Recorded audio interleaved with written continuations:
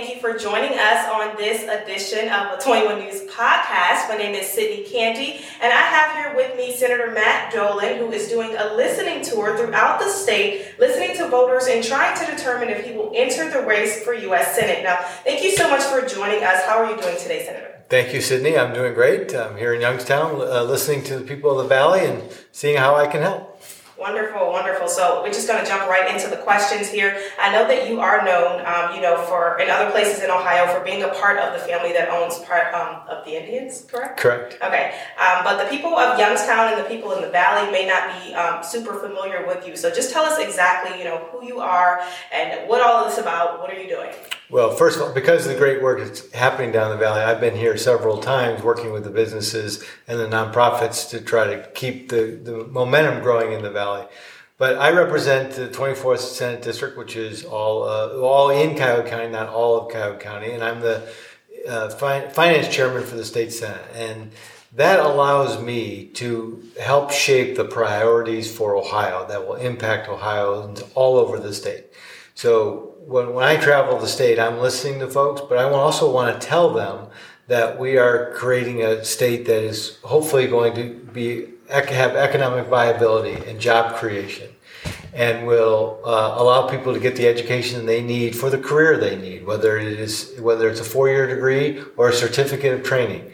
We want to make sure that employers know Ohio is a great place to cite your business, and we want Ohioans to know that their avenue for job success is available no matter what route they want to take. So is that why you decided to visit here at Flying High? Correct, yeah. Flying High is a great example of there's lots of impediments that somebody might have to getting a job. And if we all work together, whether you have a driver's license, whether you have an unfortunate drug problem, maybe you just got out of jail, those should not be impediments to work. And the more Ohioans we get to work, the more Ohio grows. The more Ohio grows, the better it is for everybody.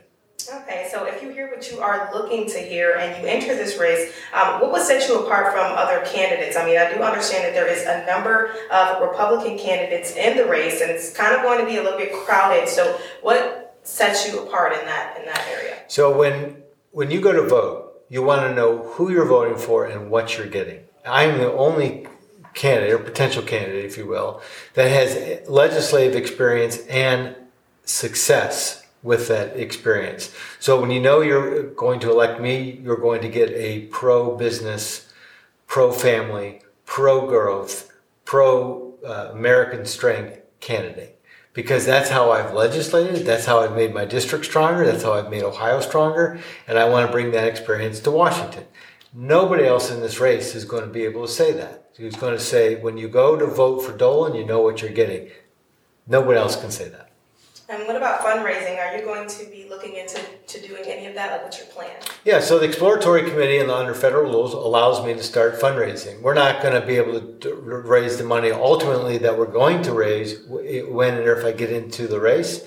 But exploratory committee allows us to expose my ideas and engage with citizens throughout the state. It also allows me to call people who are interested in donating to campaigns and have them begin the process of donating to me.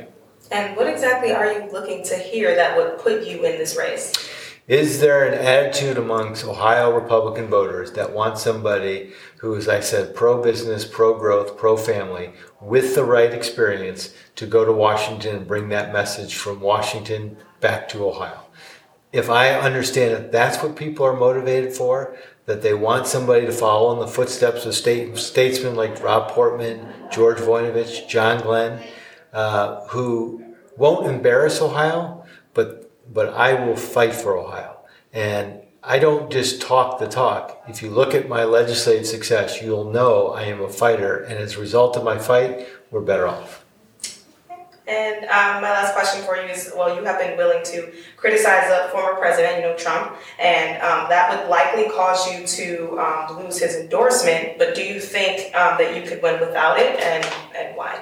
Well, I want the endorsement of everyday Republican Ohioans and ultimately everyday Ohioans in November.